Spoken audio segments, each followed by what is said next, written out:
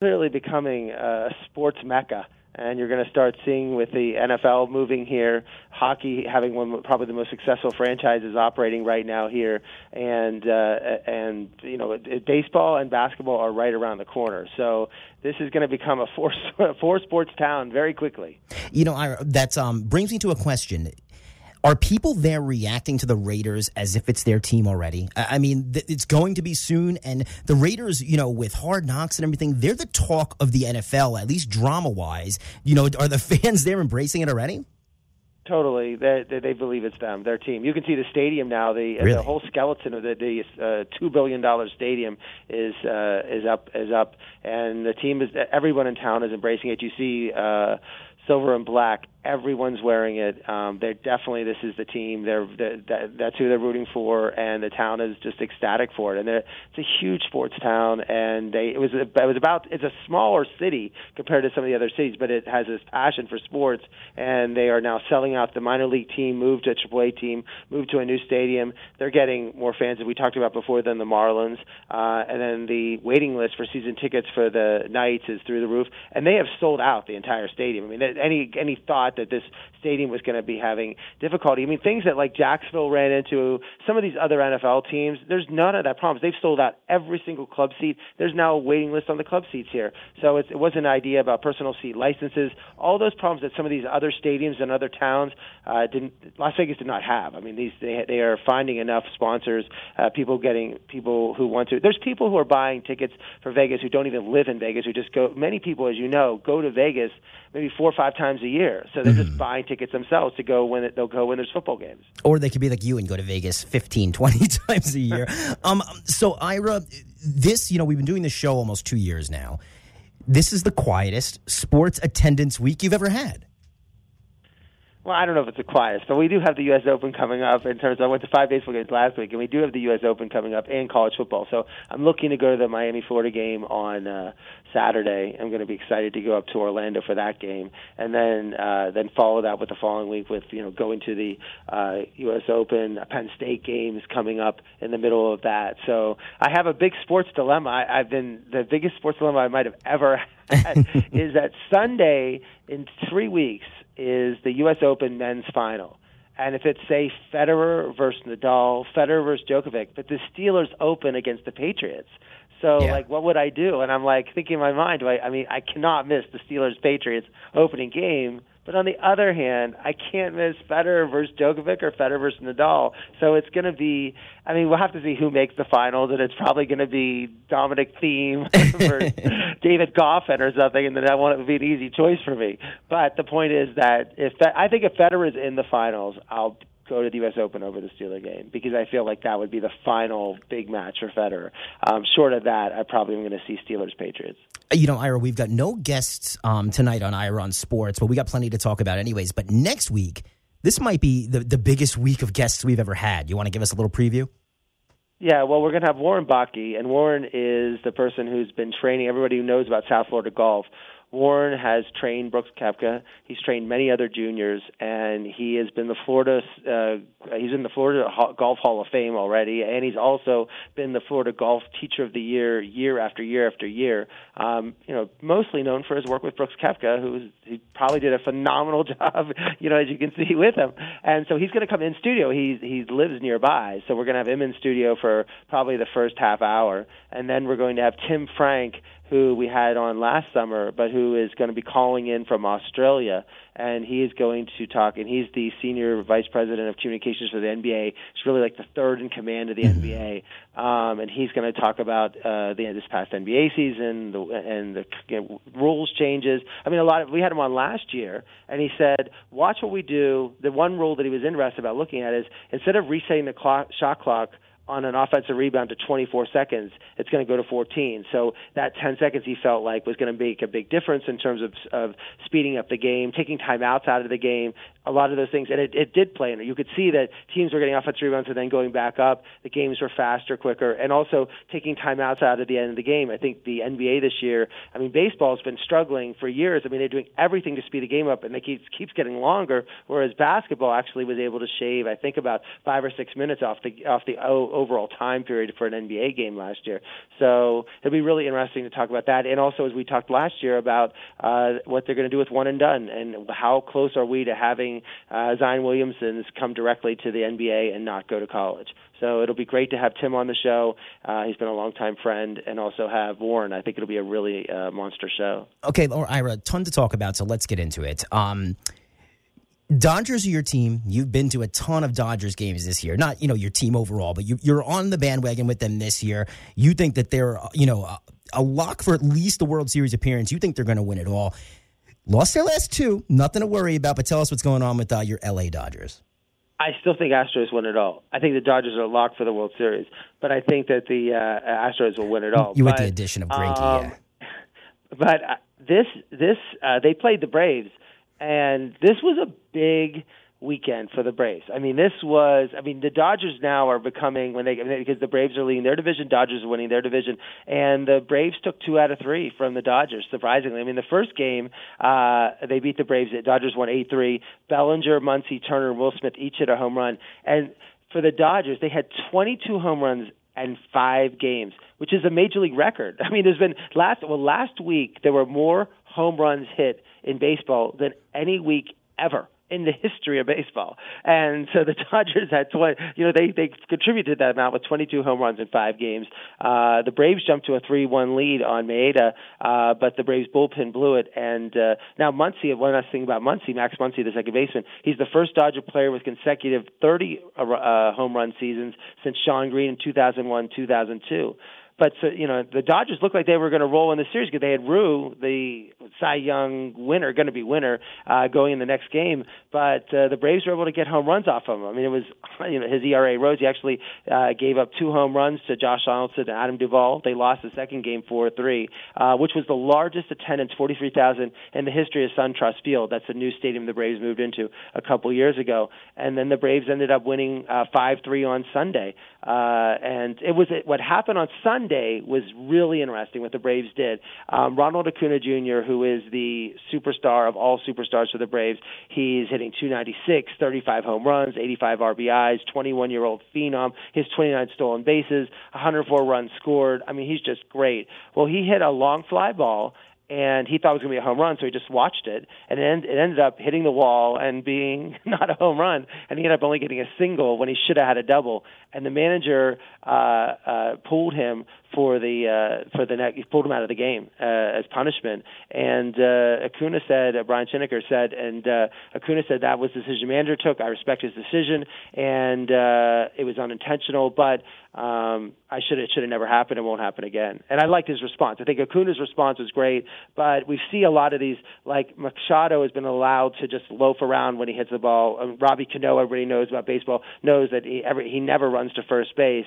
And it was nice to see today, in today's day and age, to have that happen and have actually the superstar of superstars. And they could have said, well, Acuna is going to be mad. He's not going to like the fact that this happened.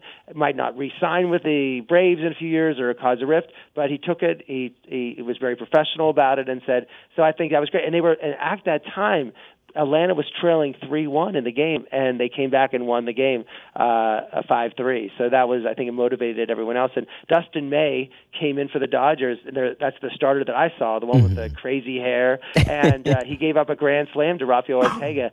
And the Dodgers are still going to use him in relief. I mean, that you see a lot of what the Dodgers are doing. They're trying different. They're trying to use their pitchers in relief, their starters in relief. I mean, the Dodgers definitely have this postseason mode right now going on. But it was a great series for the Braves. I mean, they took 2 out of 3. It wasn't, in the scheme of things, it doesn't mean everything. But it showed the Braves are to force to be reckoned with, and in the National League Championship Series could possibly be in there against the Dodgers.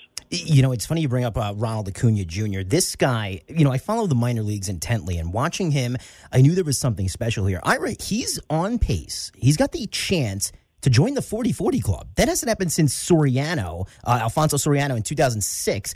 This guy seems dialed in. He's going to be the next guy like Mike Trout, where we're just looking at year in and year out, like this guy is phenomenal. And I think that's what when they pulled him out of the game for a lack of hustle. And he's not known as someone who causes trouble and doesn't hustle. He doesn't have that reputation at all. But I think that was great that they addressed it early. And the fact that they did it and pulled him out of a game like that, you like to see that. And the fact that he took it so professionally. He didn't pout, start fighting with the manager and all those other things. He said, look, I was wrong. I was totally wrong. I embarrassed. And I just like his response, what the manager did. And I think it sets a good tone for what the Braves are trying to do. And that's probably one reason why they're leading their division. No, absolutely. You're listening to Ira on Sports. This is the True Oldies channel. It's 714. I'm Mike Balsamo. We talked about the most home runs in a week ever in baseball history. Large part of that due to the Dodgers. Another massive part due to the Yankees, between the drubbing they put on versus Baltimore, then the series that they just had with Cleveland. Before we talk about that, Ira, did you know that Mike Trout yesterday tied Derek Jeter in career WAR? That was his hero growing up. It took Jeter 20 seasons, took Mike Trout just 9 to get to the same WAR. Crazy. Well, he's tremendous defensively, offensively, and it's someone Mike Trout's going to. Can you imagine this? He signed a $420 million contract, and he is going to win the MVP this year. That's what's so amazing. I mean, he is the type of player that you like that says contracts don't matter, the money doesn't matter. He just is really good, loves to play, and that's what you like to see in all sports, not just baseball, any sport. You want to see someone who comes out there and who is talented, but also tries very hard, works, improves on every weakness he has, and stays at the top of his game. And he's going to go down as one of the greatest baseball players of all time. And he may be, when it's all said and done, the best, when we look back on it. But okay, let's talk about this Yankees and Indians series, because the Indians were a team that was surging, and they're making a move on Minnesota there in the Central. The Yankees have just been smashing the ball. Ira, this was an extremely exciting series, both with the action and the dramatics on the side. Well, the Yankees had won 9 straight home games. Cleveland came in there and won the first game 19-5. That's 19. I mean, Indians had 7 home runs. 2 players, Jose Ramirez and Carlos Santana, both had 2 home runs. And the Yankees, their starting pitching is a complete disaster, and they're just trying to get through this. It's just so they started with Chad Green, they call it an opener, which Chad Green was supposed to pitch an inning or two. He gave up 7 runs in the first inning, and by the end of the game, the Yankees, you can see what they're doing. If they're getting blown out of game, they just put in position players to pitch. They don't want to waste any of their pitchers, and it just gets worse and worse and worse. And they did the same thing with the Red Sox when they got blown out. They don't care if they lose a game 19-5. It doesn't matter, because then they came back. In this game, the interesting thing happened was every player for the Indians had 2 hits. And the last time that happened was in 2011. The Dodgers did that, and the only other time it happened was 1906. So it's only happened 3 times that every single position player had 2 hits in a game. Just amazing. Ira, what's funny? You mentioned Jose Ramirez, who last year, one of the most scorching first halves or first 100 games in history, and then just completely fell off the planet for that last 62. Opened up this season awful through the first half of the season. In the past month, he's putting up those same numbers that he was putting up the first half of last year, hitting a home run like every 8 at-bats. It's crazy how these guys can go through cycles like that. Well, and I think the Yankees are waiting for Aaron Judge to get on his cycle. I mean, he's been in a slump. And on Friday, he went 2 for 3. The Yankees won 3-2. They finally Tanaka had a okay game, 6 innings, 2 runs. I think they consider that like the greatest they could imagine. But the Yankees, that was their 83rd win, and so that's 27 straight years of a winning record. That's amazing. But only the Yankees could have the all-time record of between 26 and 64, 36 years of winning records. I mean, you look at teams like the Pirates that would just do anything for a winning record, and they do it 27 straight years, and they're still 9 years short of their all-time record. And then the Yankees came back on Saturday, and they won 6-5. Gleyber Torres, who's, of course, phenomenal, had 2 more home runs, 27th for the year. And then this is the game that was the Yankees are just, again, they're getting, Aaron Boone seems to be getting thrown out of every other game. Brett Gardner seems to be getting thrown out of every other game. They were protesting a ball strike call against Cameron Maven. The ball looked out. I mean, it was out from the computers and what you saw on TV. It was a ball, but they called it a strikeout. Everyone got all upset, yelled and screamed, and everyone gets ejected, and there was all this fighting. But it's now the third time this has happened to the Yankees, and it's all been when they've had AAA umpires brought up to the major leagues. And it begs the question is that how soon are we going to get, like the Atlantic League has, where they have automatic with a computer, the computer umpire per se, of having the computer call balls and strikes. I mean, we've seen it in tennis for almost 15, 20 years of someone calling it, and you wonder how this could be something that happened in the next 2 years, because teams are really upset about it. And now, it was one thing when they had it, and it's like, oh, it looks like a ball, but they called it a strike. But when everyone on TV looks at it and they say, oh, this is what it was, then everyone's mad about it, and that causes all the fighting about it. But it seems like the Yankees are every time. I mean, you can have like one bad ball strike call. They're getting players thrown out, causing benches to, everyone's jumping and down. It's a mess. So, but it's now the third time this has happened to the Yankees this year. Ira, it's funny, talking about the automated balls and strikes for a second.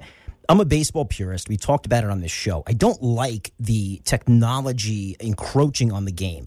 But the fact that every single umpire's strike zone is different and that there's scouting reports set up for umpires. They talk about this before the game. Oh, this guy doesn't call high strikes, or this guy's going to give the pitcher the outside. That I don't like. So I'm almost in favor of this, and it's going to help keep some players from getting ejected.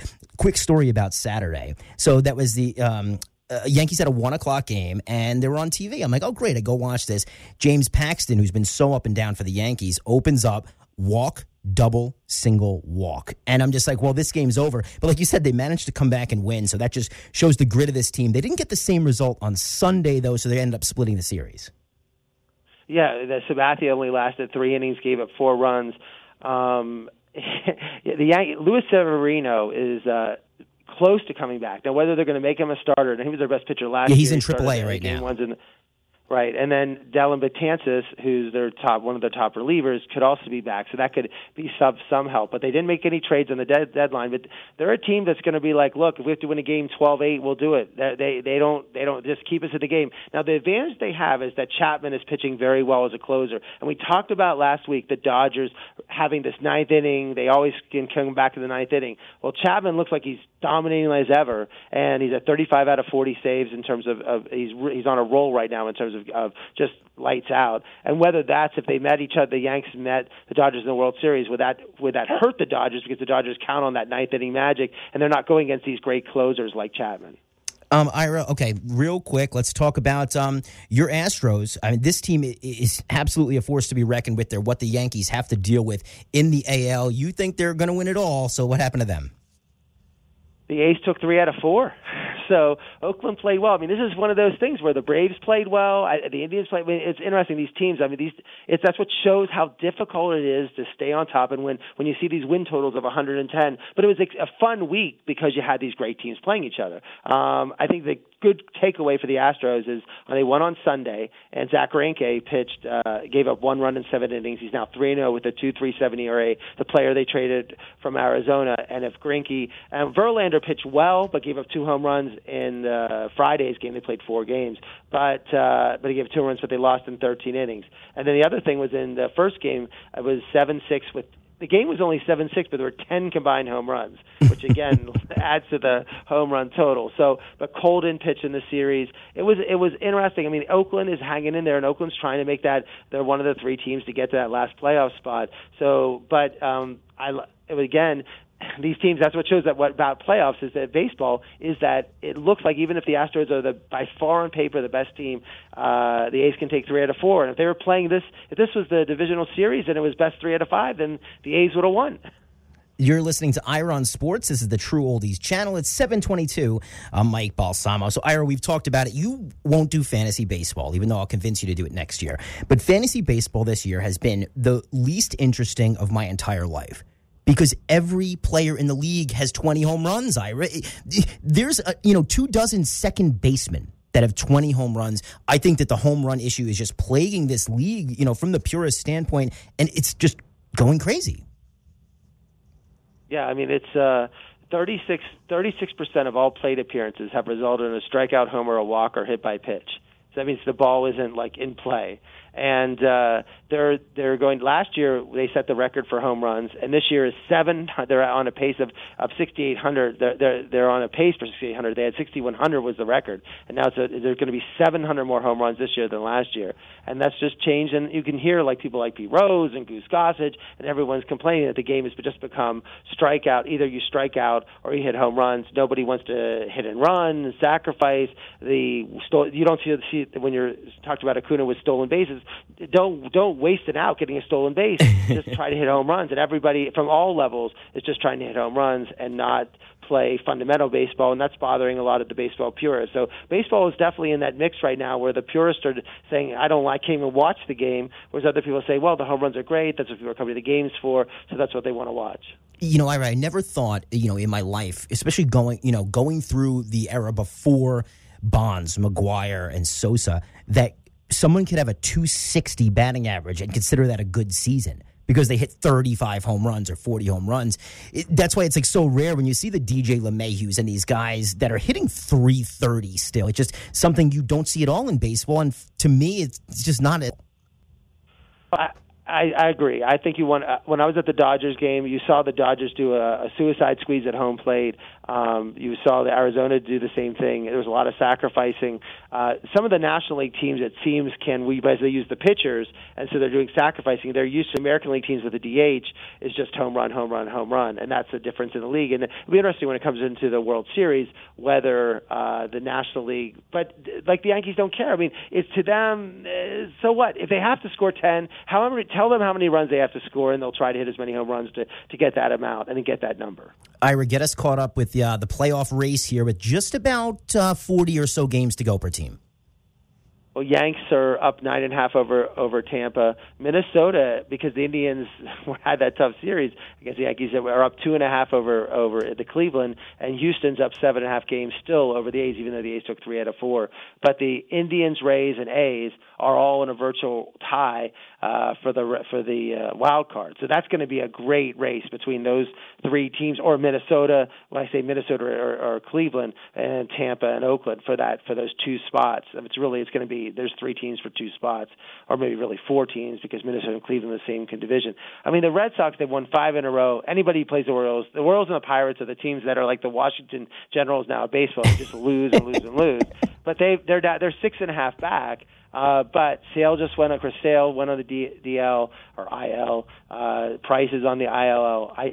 Again, I think the Red Sox are just too talented. Could they sneak in? Could they go on one of these runs where they win 18 out of 20 games? Yeah. But they're hurt because the Indians and Rays and A's are all good, and I don't see 2 of those teams having bad losing streaks. But they're still only 6.5 games out. And the National League, Atlanta's 5.5 over Washington and 9 over the Phillies and Mets, and the Cards and Cubs are tied, and they're 2.5 over the Brewers. And Dodgers are 1 million games ahead of San Francisco and Arizona. But we're back to the same thing. I mean, this is one of the greatest wild card races because you're waiting for one of these teams to really just fall back or take it. But Washington, the Cubs or Cardinals, the Brewers and the Phillies and the Mets are all like within 2 games of each other. The Giants are only 3.5 back. So you have all these teams battling for those 2 playoff spots. And that's why, I mean, baseball's got to get credit for that because if this was a year where it was just division winners get in or just one wild card, it would not be as exciting. Clearly, putting the 2 wild cards has made this race very, very exciting. Ira, speaking on the Chris Sale note, there actually is some somewhat breaking news that he's expected to avoid Tommy John surgery. So good news if you're a Boston Red Sox fan or Chris Sale. Ira, what are you keeping your eye on in baseball this week? Well, Yankees are playing the A's at the beginning part of the week, and then probably the biggest series. And a lot of my friends are calling and trying to ask me to help them get tickets. And it is how would I say this? Playoff level NFL tickets. The Yankees at the Dodgers. And that you're talking tickets to get in $200-$300 to get in the stadium. It's of course every game's a complete sellout, and the good seats are going. The Yankee fans are pouring in. The Dodger fans are going. There's a 3-game series. Paxton's going against Rue on Friday. Sabathia on Saturday. They haven't decided who he's going to go against for the Dodgers, and Kershaw against Germán on Sunday. All games will be on national television. It's going to be that's good. This is the series that everyone is talking about. They've been talking about this in L.A. since the schedule came out last year. The Yankees haven't come to L.A. in years. So remember, that only happens every 4 or 5 years where they would come. They would potentially come. So this is huge. The Dodgers are of course the biggest draw in baseball, and now put on top of that the Yankees plus all the Yankee fans that are flying out to L.A. for the series just adds to the price. And it is the toughest ticket in baseball by far, probably in the last, I can't think of when a ticket was tougher in any series. This is definitely, for a 3-game series, the toughest ticket in baseball as far as I have ever seen. It's 7:28, Ira on Sports, True Oldies Channel. I'm Mike Balsamo. Let's move on to golf. And Ira, there was a time where Justin Thomas was playing the best golf in the world. And then he seemed to have a fall from grace, Jordan Spieth-esque, where all of a sudden I didn't know what I was getting from him week to week. Happy to see him get back in the winner's circle at Medina. Well, he was second at the Genesis, and then since the Honda, he's played in 10 tournaments, and he didn't even break the top 10. He was 30th in the Honda, 35th in the Players, 12th in the Masters, playing the PGA, and he missed the cut of the Memorial in the U.S. Open. But that 61 he shot on Saturday. To get a 6-shot. They talk about Saturday being moving days. Well, he went out to a 6-shot lead over Matsiana and Cantlay. Well, that was just tremendous. I mean, he was birdie. Seems like every hole played perfect golf and hung out. Now, it's only happened a few times when a player had only 7 players since 1928 had ever lost a 6-shot lead, and he almost got cut back down to 2, but he ended up beating Cantlay, who won the Memorial and the PGA. Of course, both players are from Palm Beach County, who 25 under and 22 under. And people are saying, well, there's a problem with the course. Medina is a very famous course. It's hosted U.S. Opens and PGA Championships. There was just no wind and at all that entire weekend. It was perfect conditions to play. When you have perfect conditions, these are the best golfers, of course, in the world and can dominate the course. Out of the 69 players, only 2 were over par. Everybody else was under par. So if you're looking for a British Open type of scoring, you weren't going to get that. Ricky Fowler finished 13 under as for 11th. Rory 11 under at 19th. Brooks Koepka finished at 10 under for 24th place. And Tiger needed to get to be in the top 11 to make the qualifier for next week. He didn't do it. He was 7 under in 37th place. So it was, and Dustin Johnson had a bad tournament. He was finished 3 under for 57th place. To think who missed this tour. So the idea was that they cut it down to 30 for the Championship in Atlanta. This is the one that Tiger won last year. So and it was weird because he won the Tour Championships, but he didn't win the FedEx because it was different. It was the FedEx title. The points were.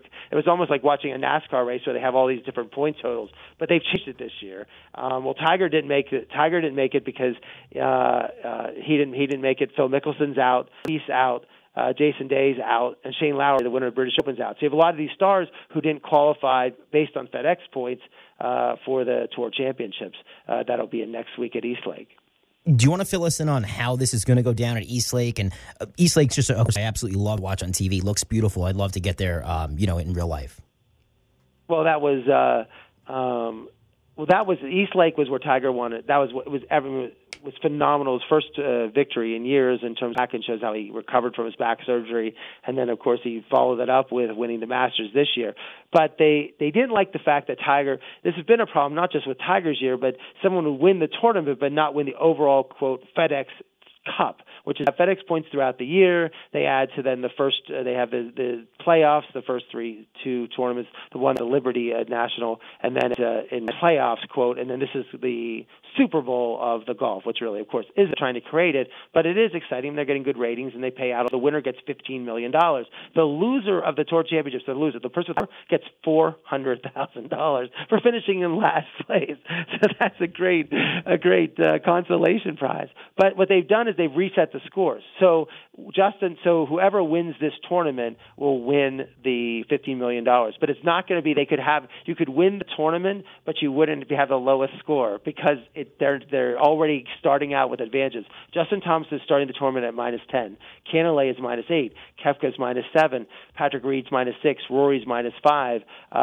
Gary Woodland's -3, just some number. Ricky Fowler's -2.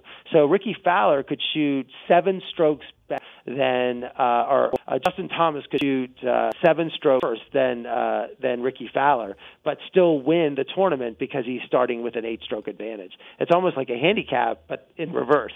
So it's this is the first year they've tried it, and I think it's going to be interesting. I think they just didn't like the fact that someone was winning. Like last year, Tiger was winning it, but he wasn't winning the FedEx, and was it really a win? I like this. I think this is a hard thing to do. I mean, you wouldn't do this with any of the majors, but trying to, when you have a whole series standing thing, I do think this. I like to see how this plays out, but I think there should be one winner, and the winner gets it. And there should be like 2 winners, because last year they had Tiger got the 1 trophy and Justin Rose got the other trophy. I think it's great that there's just one winner of the Cup. Ira, let's talk. We know that I'm a huge golfer, and I love seeing other athletes cross over into golf, whether it be good or bad, like Charles Barkley. But we had a good story thanks to Steph Curry this week. I love this story. I think this is great. I mean, player Otis Thompson's name, and Howard not have a golf team. And in 40 years, they think. They don't even know when the last time they had it. So Curry donated enough money to start the golf team at Howard University. And I love this because it's not like he's not contributing to basketball. He just feels like that's important. It's a historically all African-American school, and I think it's great that he contributed enough money that's going to fund the golf team for a decade. And as everyone knows, Curry plays pro-am golf, but I just think it's a great statement, and it's one thing to contribute money to a university. I mean, he didn't go to Howard, but to contribute money to start the golf team, to continue it, it was a great move from Steph Curry. Steph Curry is a tremendous person. He's just an amazing basketball player, and it's like different, but I thought it was good because it's a great way to advance golf. Yeah, when I first saw this story, my face lit up. It was a big smile, like, that's a really nice feel-good story. And who else but Steph Curry, who just seems to be like, the nicest guy in the world. Ira, we like to talk about rule changes and things that are being implemented that can make the games that we follow better or worse. European Tour has some new rules coming out. What do you think about that? Well, that's why when Warren comes out, Warren Baki, from the trainer or the coach of Brooks Koepka, comes on next week, I really want to talk to him about it, because Brooks, we talked about this, we've been talking about this. The stars of golf now, the Tigers, the Justin Thomas, they don't want to play slow golf. Like they just spend 20 minutes to get a shot. They don't have to analyze every possible thing. And then you have other players like Bryson DeChambeau who are playing slower than ever, and that's becoming a huge problem.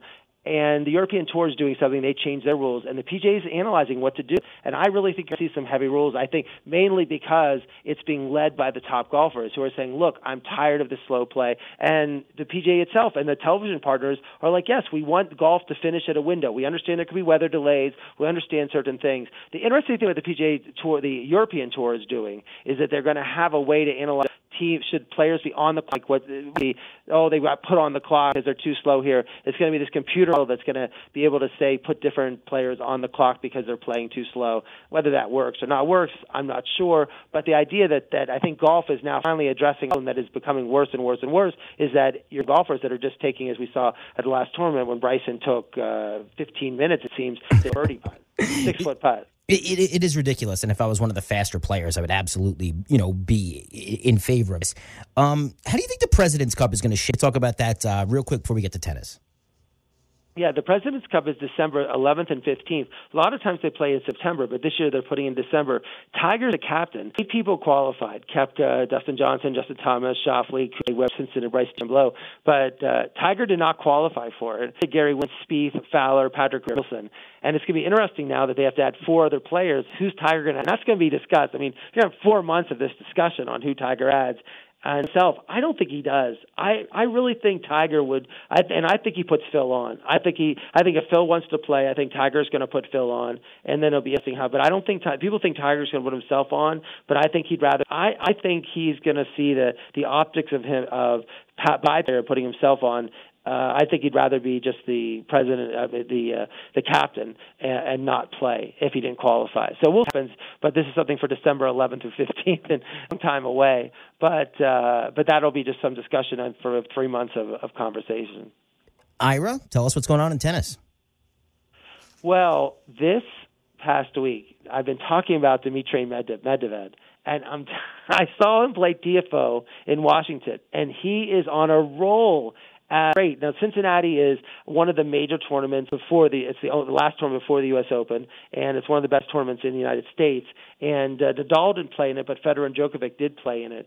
And Medvedev won it. He won it by beating Djokovic in 3 sets in the semifinals. And he lost the first set. In the second set, it was 3-3. He was struggling with his second serve especially. And he goes, I was tired of hitting the second serve and having Djokovic pound it back. I mean, anyone who plays tennis doesn't want to hit second serves and have someone respond. So he just started hitting 2 first serves in a row. He ended up winning the second set, and then winning the third over Djokovic, Djokovic was, both players had cruised into the semis. They had really had a tough match. And Djokovic won this tournament last year. But so Medvedev won that match, and then he beat David Goffin of Belgium in the finals to set himself up looking good. I mean, if you're a betting person, Medvedev looks like a good odd, to at least make it to the finals of the U.S. Open, because he's been playing extremely well. Some other interesting things from the tournament: Andy Murray, who hasn't played in years. This is the first tournament going to have the big four: Murray, Nadal, Federer. Sold out. Murray, who hadn't played since hip surgery, lost 6-4, 6-4 in his first match. TFO won. It was a good one. Taylor Fritz lost in the first round. Another young, good American, Riley, who I'm really looking forward to seeing it. He won the first round over 12-seeded Korek to DeMar, who's a really good player, young player. And another American, Isner, lost in the first round in sets. He hasn't been playing well. The player that we talked about, Tsitsipas, who is 6th in the world, he lost again in his first match to a seeded player. And Sasha Zverev, who has been this Russian player that everyone's talking about, he lost German player. He lost in the second round. The other big story of the tournament was Kyrgios. And we talked about this the last time, about how he won in Washington, and this was a big tournament, a lot of professionalism, but that he had also had this history of being just the worst person and the bad boy in tennis. But he was horrendous. Just Google Kyrgios and Karen Karatsev this match. He was unbelievable. I could not believe he was only fined $113,000. Now, only $113,000. I mean, it was, I think, the most ever fined in a match. But he was ball abuse, 5 unsportsmanlike conduct penalties, leaving the court without permission, audible set abuse, and verbal abuse.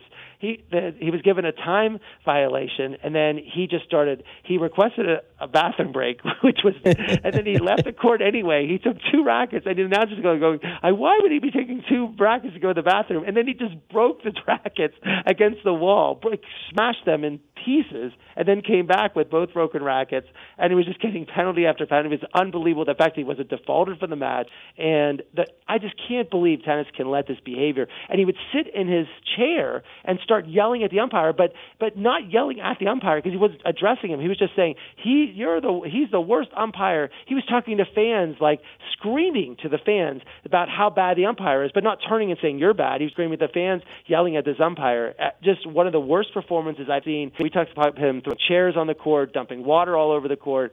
At some point, tennis is not going to let this guy keep playing, and I'm afraid at the U.S. Open, when the stage is so great, that he's going to if there's no control on him, who knows what is going to happen at the U.S. Open. I can't wait to see, because he's definitely the bad boy of tennis, and it's kind of enjoyable to hear his antics every week that you catch us up on. What's going on with the ladies?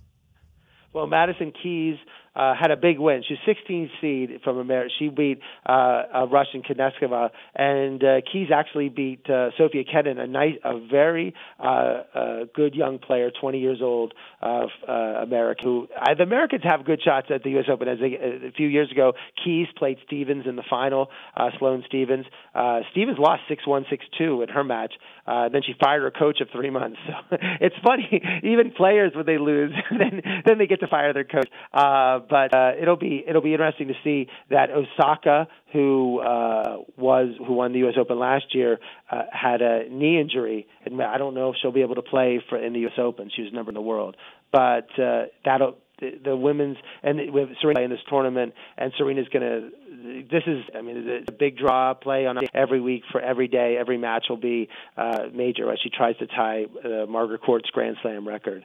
This is the same record that Tiger's trying to do against Jack, the all-time win. She has 23, Court has 24, and she's trying to tie the all-time Grand Slam win. This will be the U.S. in 2 weeks. 7:43, you're listening to Ira on Sports. This is the True Oldies channel. I'm Mike Balsamo, and Ira, Are you ready for some football? Monday Night Football is back tonight. San Francisco taking on Denver. This is an interesting game just because I want to see in what capacity Jimmy Garoppolo plays after missing basically all of last season with a torn ACL. But before that, some sad news. We lost Nick Bonaconte. We talked about that last week, and now we lost another legend this week. Well, Jack Whitaker died, and even I, growing up, I just saw the end of his career. He was 95 years old, but he broadcast he's a Hall of Famer, one of the greatest broadcasters of all time, but he broadcast the first Super Bowl. And he also broadcast all of Secretariat's races. And what's interesting, in 66, he was banned for the Masters for broadcasting it from 66 to 72 for this horrendous sin of referring to the gallery as a mob. And for 6 years, he was banned from broadcasting the Masters.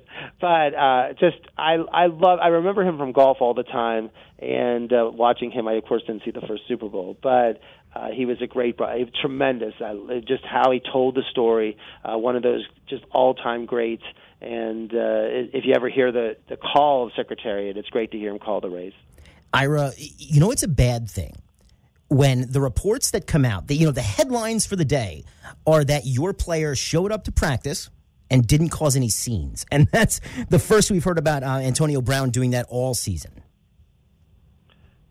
But what's interesting is he didn't cause a scene in the game, but then he went to one practice, and then he decided that this helmet issue that he has, we talked about last week, that 2,800 players have to play with the helmets, and there's 36 helmets they can choose from, but Antonio Brown doesn't like the helmet that he has to play with, even though his choice of all the helmets from even the same company, and they could custom make it, and there's all the things, but he'd rather play with the helmet that he played with 10 years ago, and saying it's not safe. And with the Players Association, this is what I didn't mention last week enough. Players Association and the NFL have both to this. There's an agreement between both the Players Association and the NFL. This is for player safety. We cannot have players playing with old helmets. Otherwise, you're going to have people wearing like leather helmets that they had back in the 1920s. I mean, they can have rules on helmet safety, and they don't want Antonio. And he went back to one practice, and then he doesn't want to practice with the helmet anymore, and he's sitting out practice.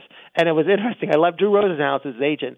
So the report came out that he had left camp, and Rosenhaus goes, no, he didn't leave in camp. He is still in the Napa Valley. So not sure. I guess the definition of it is if he's still in the Napa Valley, but he's not at practice, that's okay. Because could you imagine not going to work one day? Like, well, I didn't go to work, but I stayed in the same city. I'm in the vicinity. I was still there.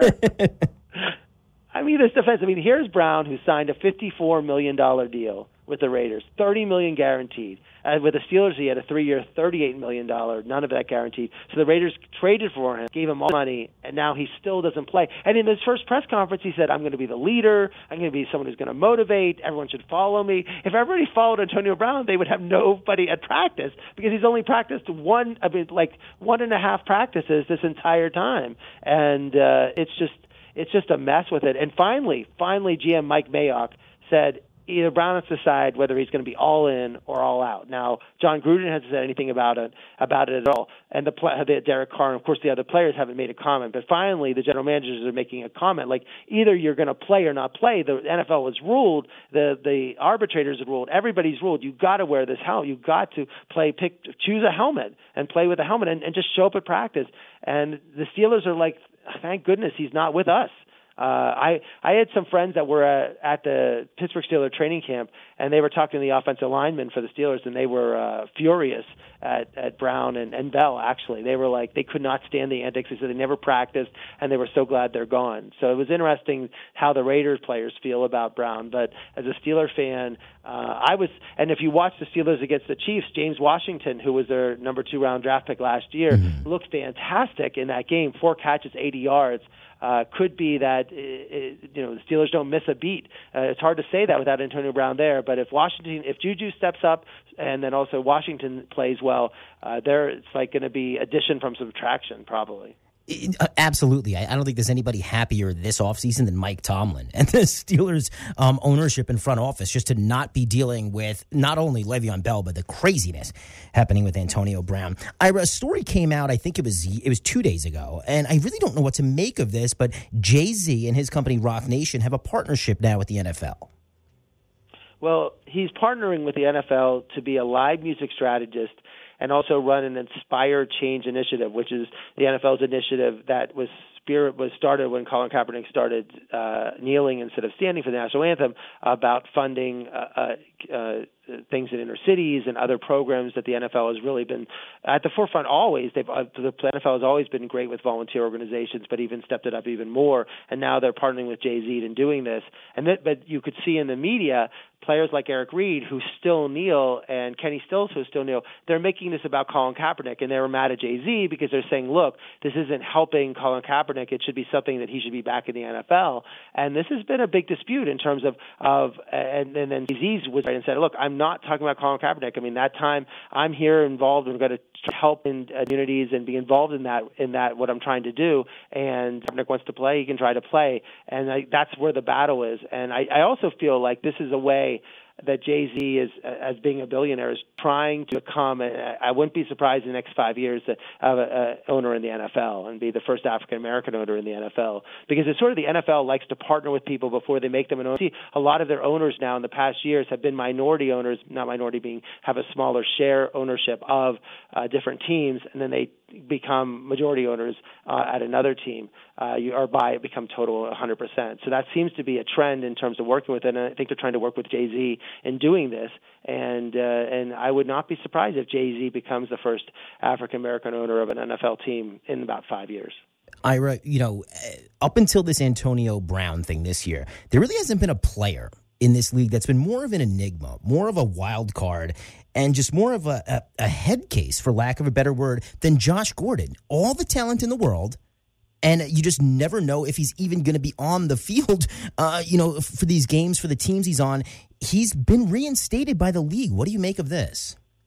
Well, Gordon is 6'3", 225, one of the fastest players in the league, and also one of the tallest wide receivers in the league.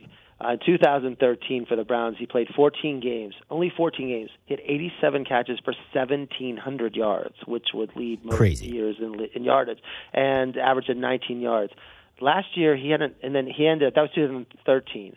In 14, 15, 16, and 17, he played a total of 11 games. I tried to come up with how many times he's been suspended. I couldn't even figure it out. It's so much. It is now, he's not on the third or fourth, fifth. I mean, it is the Steve Howe sixth or seventh chance of being suspended, whether he was suspended or not suspended. He just wasn't playing. The Patriots traded from last year. He played well for them. In 11 games, he had 40 receptions for 720 yards. He had 18 yards of reception and was one of the top leaders of yards per reception in the league, having played for 4 years. However, he then said, I'm having a relapse, and then stopped playing with the team at the end of the year, so they didn't use him for their Super Bowl win. But it was interesting that the Patriots reassigned him or offered him the contract, but he was on the suspended list. So even though he was suspended, the Patriots would then keep his rights, where he was going to get a contract for $3 million. Well, the NFL surprisingly reinstated him, and now he's back with the Patriots. It shows. I think the Patriots feel like they can work with anybody. Bill's back from Bill Belichick when he was at the Giants with Lawrence Taylor, and being able to have Lawrence Taylor had a lot of drug alcohol problems and issues, but went down as the greatest defensive player of all time. And Belichick was his defensive. He was coached the defense under Bill Parcells. And so I feel like Belichick is going to work with Gordon and realizing this is an area of need for the Patriots. They have Tom Brady, the best quarterback of all time, and they have Julian Edelman. They're losing Gronk, and they feel that Gordon can be a key component. If Gordon can catch 80, 90 passes for 1,700 yards, Edelman does the same thing, they're going to win 12, 13 games and go to the Super Bowl again. So this is and they're not paying him that much. $3 million is nothing. So it's a backup money really. So it's a risk reward benefit to the Patriots, and very, very good move, I feel, for the Patriots. Absolutely, and you can't forget about N'Keal Harry, the wide receiver they just drafted. Another big body, can get down the field quickly. So, if you have Josh Gordon and N'Keal Harry combined with Edelman coming in the slot and going underneath, this could be another massive year for Tom Brady. Keeping in the AFC, some sad news out of New York Jets camp. Avery Williamson, guy is just a stud. He seems to be involved in every play for the Jets. Going to miss the entire season. This is something that's been very polarizing this week, Ira. Maybe it's because people want less preseason games, but also because their coach, Adam Gase, is taking this on himself. So what's your take on this? Well, Adam Gase came out and said, I played him too many series. That's where he tore his ACL. He's out for the year. So the Jets lost their best defensive player because he's playing in a meaningless preseason game.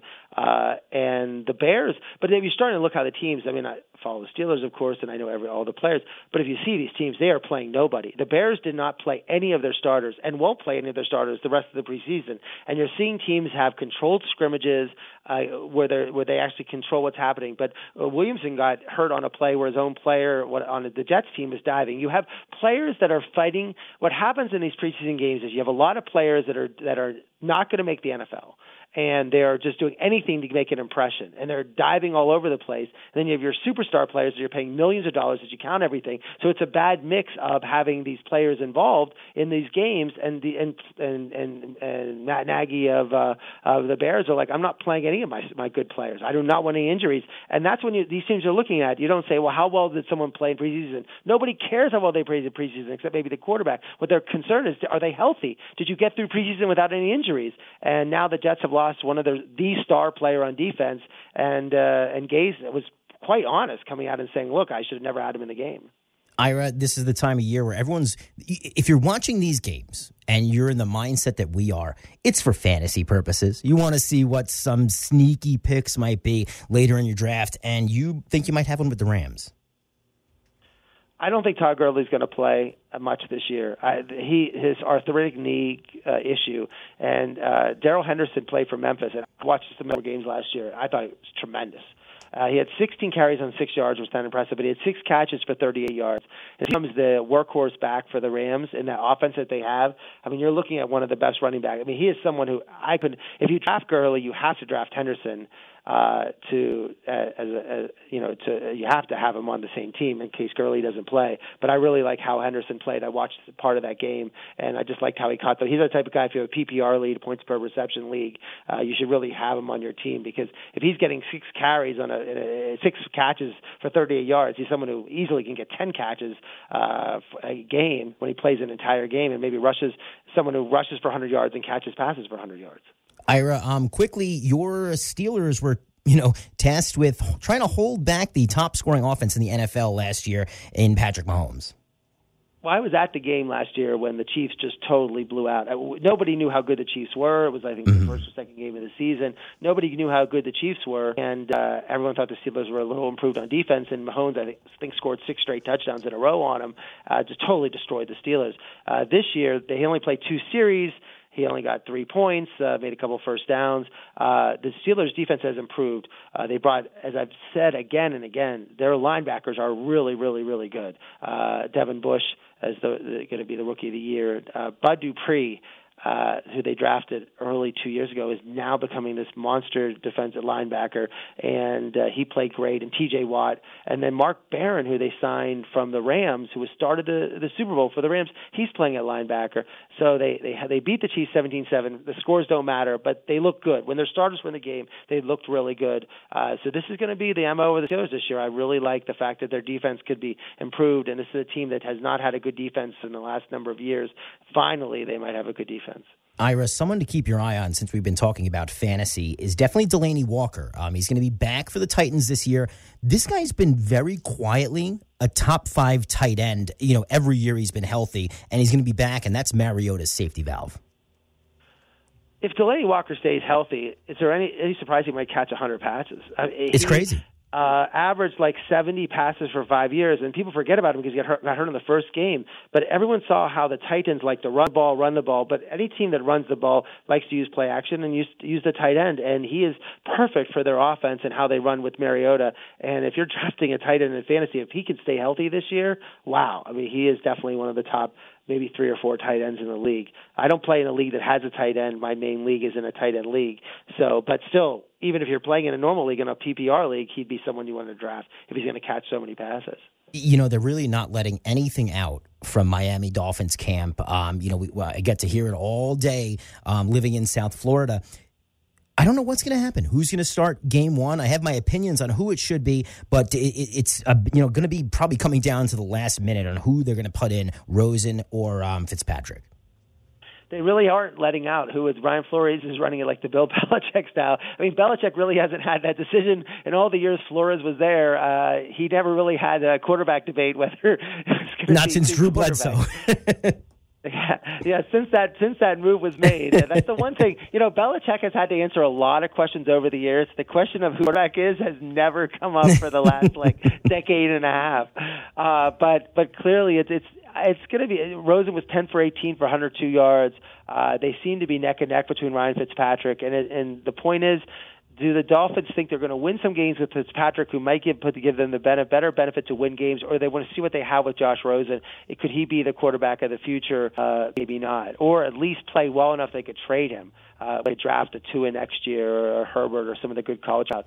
So I'm not sure what they're going to do. I almost think they're going to play Fitzpatrick because they just want to get some. They want to get people to win early in the season. They win a few games to get some positive energy and positive vibe with the team. So I would bet, if I had to bet anything, probably 51%, 49% Fitzpatrick. Ira, if I wasn't Brian Flores in his first stint as an NFL head coach, if I was anyone even close to established in this league, I'm starting Rosen. I got to find out what I've got. Otherwise, why did we do this? But the fact that he is a rookie head coach, he's got to win games. So this is why I think he's got one of the toughest decisions in all of football on how he's going to present his team. Quick, let's touch on two more rookie quarterbacks before we move on from the NFL. We got time away from us tonight. It's 8 o'clock on the button. We'll go a little over here on Ira on Sports on the True Oldies channel. Kyler Murray just looked bad against the Raiders. And the Raiders, in my opinion, that defense is not very good. They made it look like they knew everything he was doing, and they took away what should be his strengths. I'm a little worried right now if I'm an Arizona Cardinal fan. Well, it's preseason, and he's going to have tough games. He was 3 for 8 for 12 yards, and if you just watch TV, and the game was on national television, and if you just watched it, you're like, I don't know if he's going to be good. He's small. You don't want to say that, but he does not look like a big quarterback. I mean, Lamar Jackson for the Ravens looks taller, and he just looks very small, and it seems like he's going to have trouble running the ball. I just don't know how. He's not going to be able to run the ball a lot, and I think he's going to have trouble with getting. He's very, very fast, and he was being successful in college. I'm just having doubts whether this is going to work. But Cliff Kingsbury thinks he has the plan in place for the Cardinals and they have Christian Kirk at wide receiver and Larry Fitzgerald at wide receiver. It's hard to judge. I hate judging on these preseason games, but he did not look good in that one game. Ira, I'm a Giants fan. So, I always take my team with a grain of salt. I think people are starting to hype Daniel Jones. And I do like that in a sense. I will say this, he looks poised. He looks like he belongs there in a sense. Granted, playing against backups, but you can't be mad if you're a Giants fan about what you've seen so far. Right. Now, I think this is of all the people, of anything in the preseason, I think Haskins for Washington and Jones for the Giants, the two rookies from Ohio State and Jones is from Duke. They both have looked like they can be NFL quarterbacks. Now, whether they're going to be great NFL quarterbacks or whatever, but considering that the pressure was more on Jones because Gettleman, people said he's not a first-round pick, and Gettleman, the general manager, picked him so early in front of Haskins, and everyone criticized him for it. But, boy, Jones has looked great. You have to be as objective observer say he looks not great. Looks like he's not going to be a bust. So the point is then how much pressure does he put on Eli to be – I still think Eli starts the season. I think they're going to run with Eli until they're out of the playoffs. If they're out of it, then they'll put Jones in. That's, I think, exactly how they're playing. I don't think there's going to be a situation where after 1 or 2 games Eli has a bad game, they're going to put Jones in. I think it's going to be a situation where when the Giants have been eliminated from playoffs, when they don't have a chance, then they're going to put Jones in. And that could be the 8th or 9th game of the season. It could be the last 3 games. But they're not going to pull Eli in the first 2 or 3 games. I agree wholeheartedly that's going to be the scenario, and hopefully the Giants win 11 games with Eli under center. Not that I predict that'll happen, but I think that's what the Giants. They're a team that wants to win, and I don't think they're going to throw it away. Starting Daniel Jones before it's absolutely necessary for his development. We talked about Monday Night Football, the first game tonight, but we're still a few weeks away from actual NFL action. But NBA football is much closer. Ira, quickly fill us in on what we need to know. Just to go real fast. Oklahoma just named Jalen Hurts as their starter. For the Big 12, I think Oklahoma and Texas are going to come down to those two teams. The ACC, totally. Clemson, I can't ever remember in my lifetime a team so dominant in a conference. I mean, if you looked at the top 20, I think Syracuse came out at like 24. There's not another ACC team in the top 20. It's embarrassing. And Clemson is going to be a double-digit. There could be a 20-point favorite almost in every game they play. Bama has the same situation. They got advantage where they're playing South Carolina as their when they play the other division. They play Duke without Duke's going to be terrible as a non-conference game. They play LSU at home. They play Texas A&M is going to roll, and then Georgia looks great also. I mean, but Florida has improved. Now Georgia's going to have that problem because Florida is very good this year, and that first game, Miami-Florida, is going to be indicative of what kind of team Florida has, and they could upset Georgia. But LSU and A&M are very good against Bama and Auburn. So Bama doesn't have nobody has the schedule. They have the easiest schedule you can imagine. And then in the Big Ten. Ohio State, they just named Justin Fields from Georgia, Ryan Day's first year. Everyone says, Ohio's great, Ryan Day, it's going to be awesome. I'm not sure. I mean, this is the year that Harbaugh, they have a new offensive coordinator, Josh Gaddis, Shea Patterson's back at quarterback, and this could be the year Michigan finally beats Ohio State. And then there's always Penn State and Michigan State and Wisconsin hanging around and trying to get in for the Big Ten. Notre Dame's problem this year is not they might be better than they were last year when they made the playoffs. They could be a better team, but they play Georgia, who is really, really good, and they play Michigan, who is really, really good. So Notre Dame might have 2 losses, and that's going to be a problem for them to get into the playoff. But if they could win those games, boy, that would set them up perfectly. The Pac-12, the last number of years, has not got any teams in the playoffs. People have just not felt like they've been at the highest quality. And they haven't. It seems like they haven't. No, it's deservingly so. But this year, everybody likes Oregon. They have Justin Herbert, who pick in the draft next year. They have 19 starters back for Oregon. Washington has another Georgia transfer, Jacob Eason, Chris Peterson, a coach. And then Utah has Kyle Whittington, a coach, Tyler Huntley, a core QB. They're a good team. Washington State, every year with Mike Leach, they're going to be interested. And Stanford had a down year last year, but could be back again. And I think the Pac-12, this could be the year that you're going to get. The Pac-12 is going to get a team into the Final Four. But it's Clemson and Bama, and whether Georgia can make any noise. And it'll be interesting if Bama and Clemson are in it, what the other 2 teams are in it. And is this year, if the Pac-12 gets a team in, who is left out? Remember, there's 5 major conferences and only 4 spots, plus you have Notre Dame. And if you take 2 teams from a conference, then other teams get left into the playoff. So, but I'm pumped. College football, I can't wait. I mean, next Saturday, Miami and Florida. Cannot wait for that game. Yeah. So, Ira, before we wrap it up, what are you doing this week? Saturday, Miami, Florida. I possibly could go to the Yankees-Dodgers game on Friday night and try to hit Miami, Florida on Saturday. I just think it's going to be too hard. But I definitely want to see Miami and Florida on Saturday. We are out of time. Ira, thank you so much for spending some time with us all the way from Las Vegas. On behalf of him, I'm Mike. Let's talk next Monday night. Ira on Sports.